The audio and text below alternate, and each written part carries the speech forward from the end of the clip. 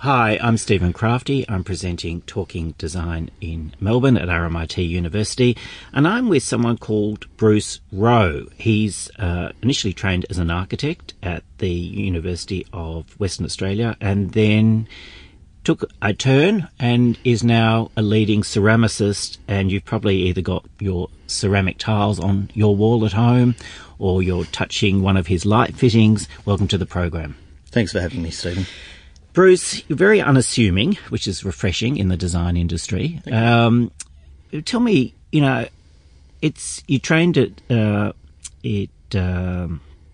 Western Australia in architecture, at the University of Western Australia in architecture, and why come to Melbourne? Was there not the opportunities in Perth?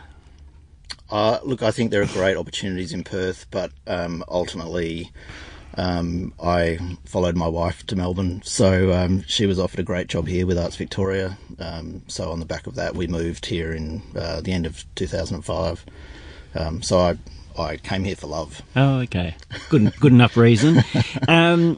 Bruce, you then started to work with Graham Gunn, who is actually the son-in-law of Robin Boyd. Yes. And he married Susie Boyd. And then you started working with Make Architecture for a number of years with Melissa Bright, who's the director, an award-winning practice. Yeah. What did you get out of that experience, and why change direction to ceramics? I think Mel and the work that Make are doing as a practice really aligns with my own views around architecture and architectural space. So I'm really interested in materiality, I'm interested in light, I'm interested in the human experience of those things. So the work with Mel was really around those kinds of ideas. They're the sort of conversations that we'd have in the office. Did it start with Mel or someone else in the office saying, look, I'm desperate to find a ceramic tile that I actually want to use? Nothing like that. No, I mean the ceramic side of things, it was really, I've always been really drawn to making and to using my hands. Whether as a potter? No, never a potter. So I've painted, I've made sculpture, I've done woodwork, I've done metalwork, done all sorts of things, but I've always been really interested in making things. And the ceramic thing really just came up totally by chance. I met someone at a dinner party. They said, I'm doing this pottery course, you should give it a go. And at the time I was like, yeah, sure, whatever, I'll give it a go. But of course thinking I never would. And funnily enough, I did give it a go, and I loved it. What was the first thing you made that you thought, this is a really ugly, wonky, heavy, overly decorated vessel? So we won't see that in the Anchor Ceramics line of production now. No, it's not going to be we're not going to put that one into production. So some people, Bruce, would have given up at that point and said, look, it's fun. I kind of like using my hands, but I'm obviously not a ceramicist. So there must have been something else that you came across that you thought, look, I think this has actually got wings. Yeah, it really just clicked. So sitting on the wheel for the first time, it was quite unfamiliar, but it really felt like remembering a skill rather than learning a new one. It was like an old memory. And it just, I just really fell in love with it. And I think in the back of my mind, I'd always been quite interested in making tiles and objects. And, I was really interested in surface and the way light hits surface and those kinds of things that are, I suppose, more architectural concerns. So I think that stuff was in the background. And working on houses with Mel all the time and her team, you obviously would have seen ideas where they weren't fulfilled in the marketplace. Yeah, well, the first light fitting came, we had a bowl sitting on the upside, I'd eaten my lunch out of it that day. And it was sitting... Terracotta bowl? No, it was a ceramic bowl. It was charcoal on the outside, white on the inside. And I'd eaten my lunch out of it, washed it, turned it upside down, and we were talking about needing a pendant for a project, and one of us said, it really just wants to be that kind of shape, and pointed to the bowl. And we sort of looked at each other and went, oh, well, I guess I could put a hole in it, and, we could string it onto some electrics. And so that was the first Potterlite, really. But that's kind of a long way from having quite a successful business producing ceramics.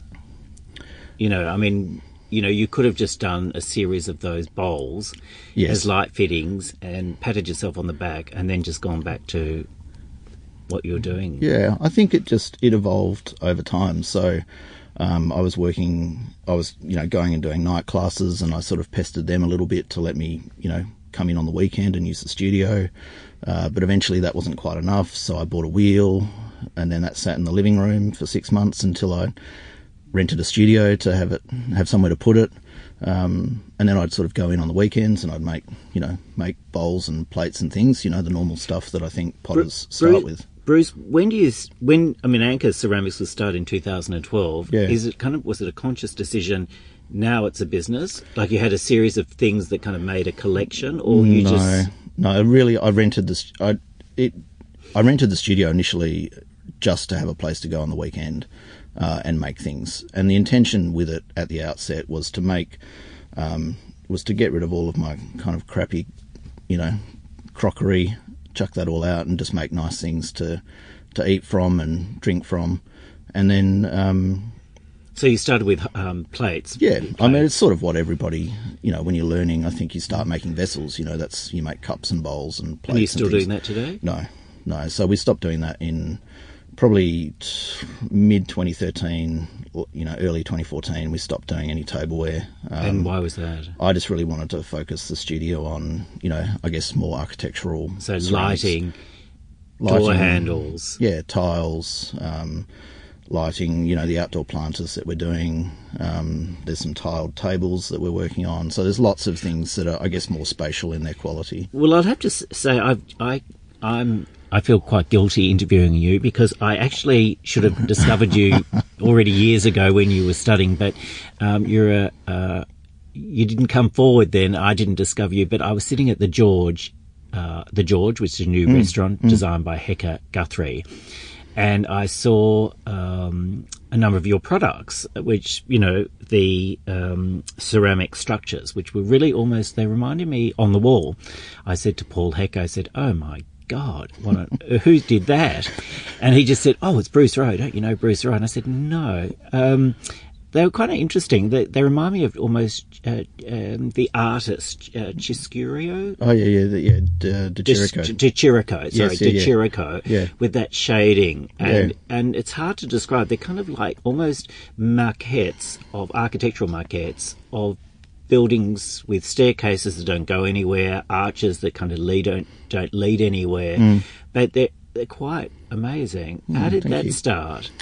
I think like anything, there's for me there's often been this sort of undercurrent, I suppose, of creative work that's existed alongside any design-based work that I've been doing. So whether for many years I made paintings that were watercolors, quite structured, grid-based. I've always had this sort of, I suppose, this undercurrent of creative activity that's not necessarily art, but not necessarily design. And it really sits as I suppose, like a creative engine room, if you like, that tickles along at a different rate to what's going on, more commercially or in a more design-based sense. So how did these pieces, start? I had some leftover clay for making some tiles, and one evening I was sort of avoiding more production-based tasks, and I just started cutting up some clay. And they were the initial pieces were quite small, sort of almost miniature. Yeah, like sort of 100 by 150 mil sort of thing. And they just sat in the studio for a while, and eventually they went into a box. And a few months later, I pulled a few out and glazed them. And they were really, the intention was not for them to be an exhibited object. And it was really working with Jackie at Hub Furniture. We had great conversations around those. She's in Exhibition Street and also in Sydney. That's right. Hub Furniture and Lighting. So we had great conversations around thinking of those objects, structures is what I've been calling them, as to consider them more as an art object and less as I suppose, an accessory or an interiors accessory. And so we've started with Hub, we've had a couple of shows. I had 2 exhibitions with them last year that were, really well received by, the sort of, it's such an amazing community here in Melbourne, so supportive design and just snap them up. and design endeavour. And I feel really passionate about making them, and they're all different. They're all different, so they're all one-off things. And I think the reason that they resonate is that they're not necessarily anything, but they could be everything. So some people say to me, "Oh, I really love those, Roman-inspired sculptures that you do," or somebody else will say, "Oh, it reminds me of when I was on a holiday in the Greek islands." So I think everybody's sort of bringing their own sort of story to them and sort of overlaying that. And I think that's possibly one of the reasons why they've resonated so strongly with people. Yeah. Well, if to see them, you should go and visit the George and enjoy the meal as much as the sculptures. But they are quite interesting. They're very interesting. And if you can get one of the booths, we've done the and tile that's tables. Right. You've done all the tile tables. So then you started doing tiles for walls, and I noticed also in Hub Furniture they've also got those tiles that they kind of remind me. And I hope you don't mind, but they're kind of early 20th century, almost Hoffman period, I'd say. They kind of remind me of that very arts and crafts period at the turn of the 20th century in Vienna. Yeah. I mean... Is that a fair call?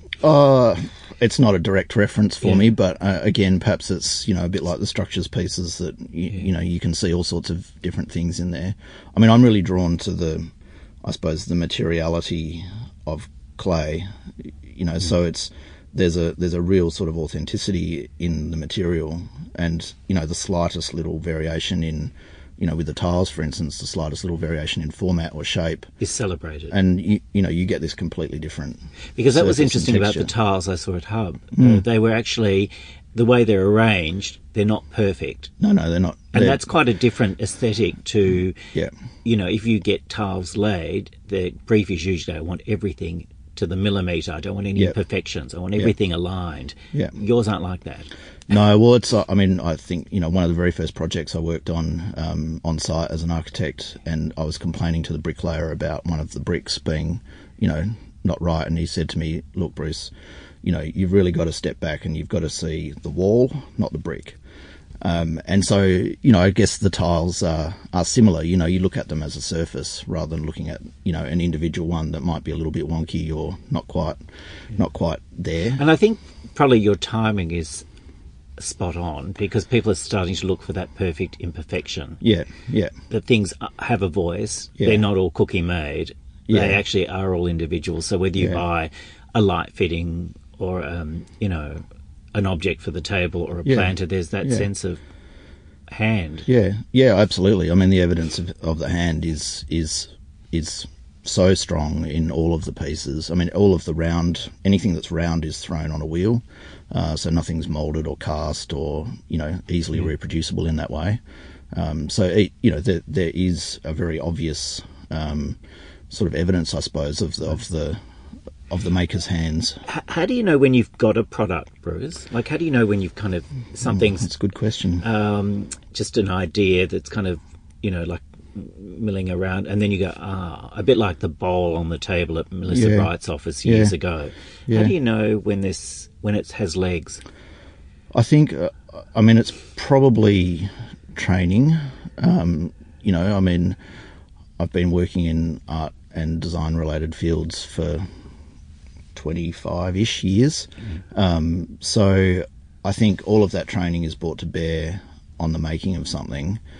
But I've to be honest, I've really just looked for things that I could never find when I was working as an architect. The wall lights that we're making, I could never find a nice wall light. There are some nice ones, but I've just looked to make those things that I could never quite access. You've got these beautiful door handles, I just noticed, that kind of look quite old and distressed, ceramic, but they really look like they've been a wonderful patina. Yeah, we're really excited about those.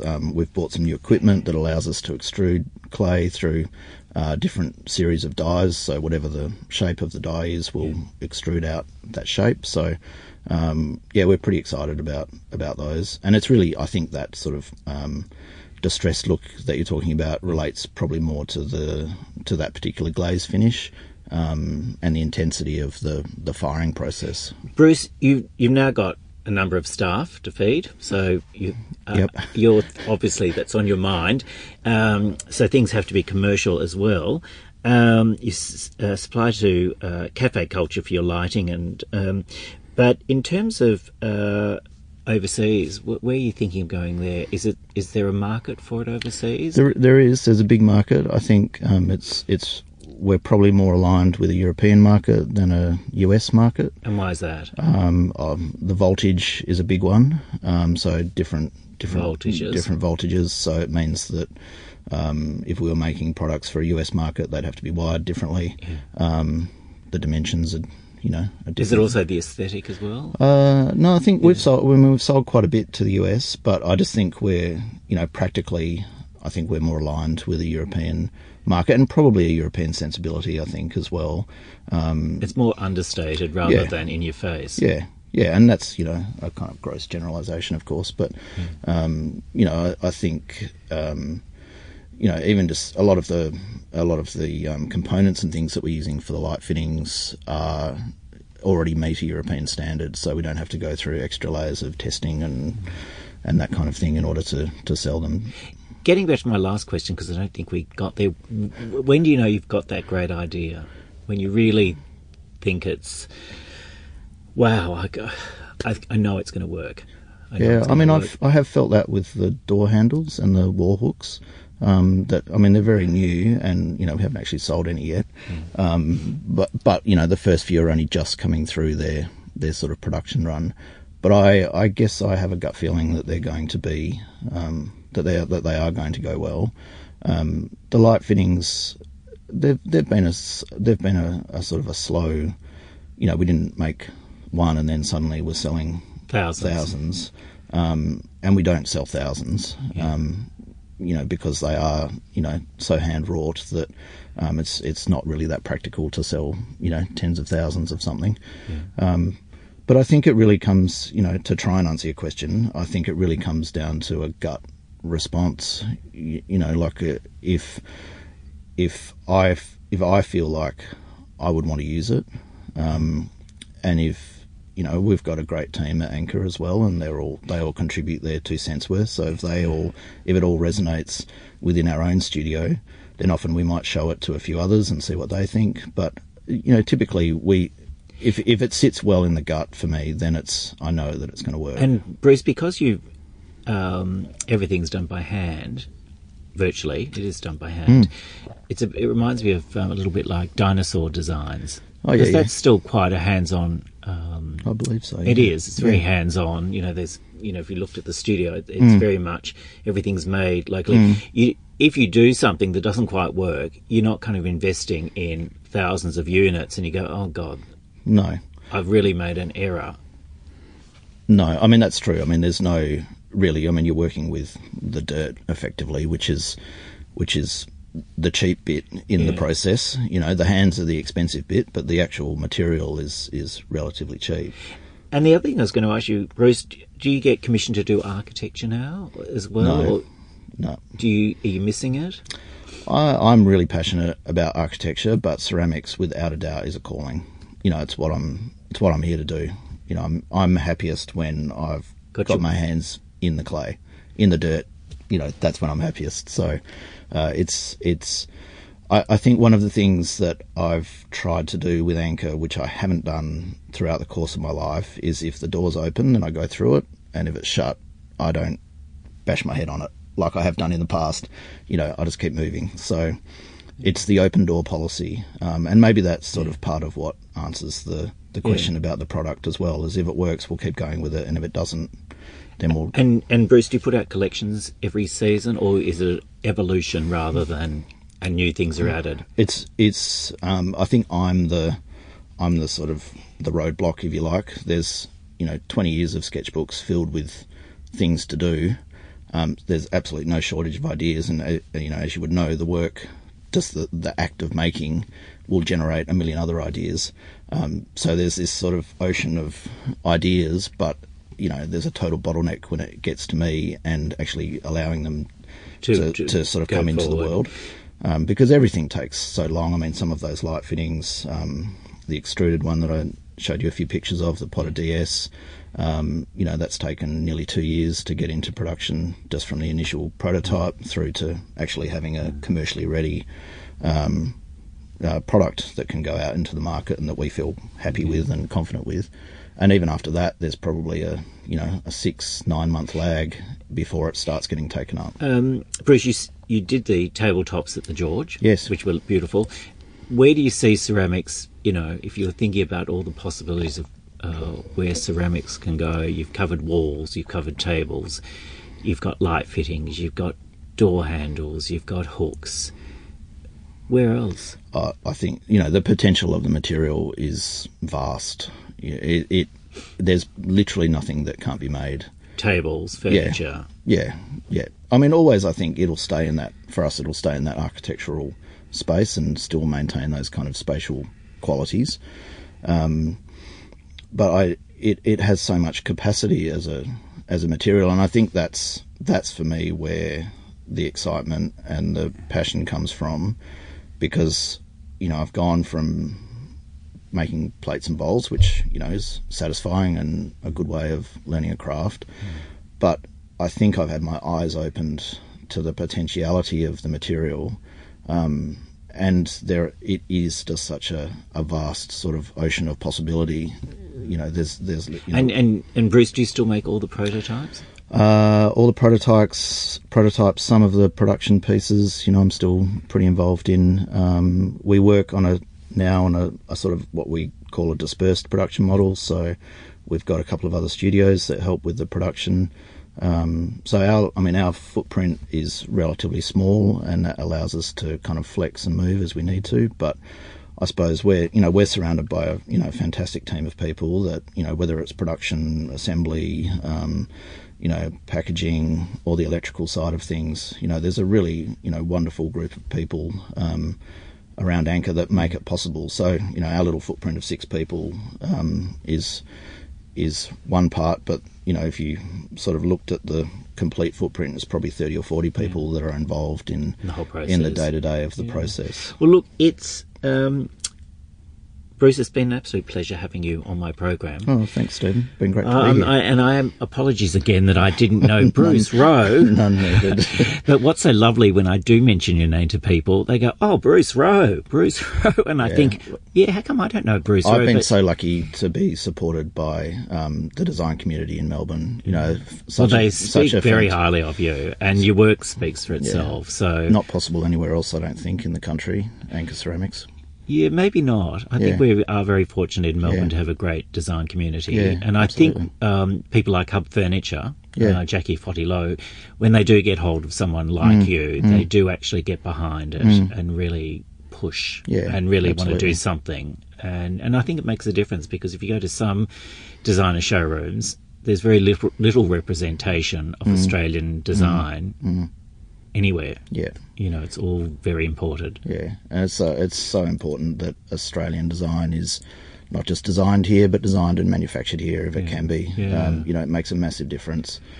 Well, look, well done. And you've been listening to Bruce Rowe. I can still call you an architect, because you are. You can. And also a wonderful ceramicist from Anchor, director of Anchor Ceramics. And you've been listening to Stephen Crafty talking design at RMIT. Thanks so much for listening. Thanks, Stephen.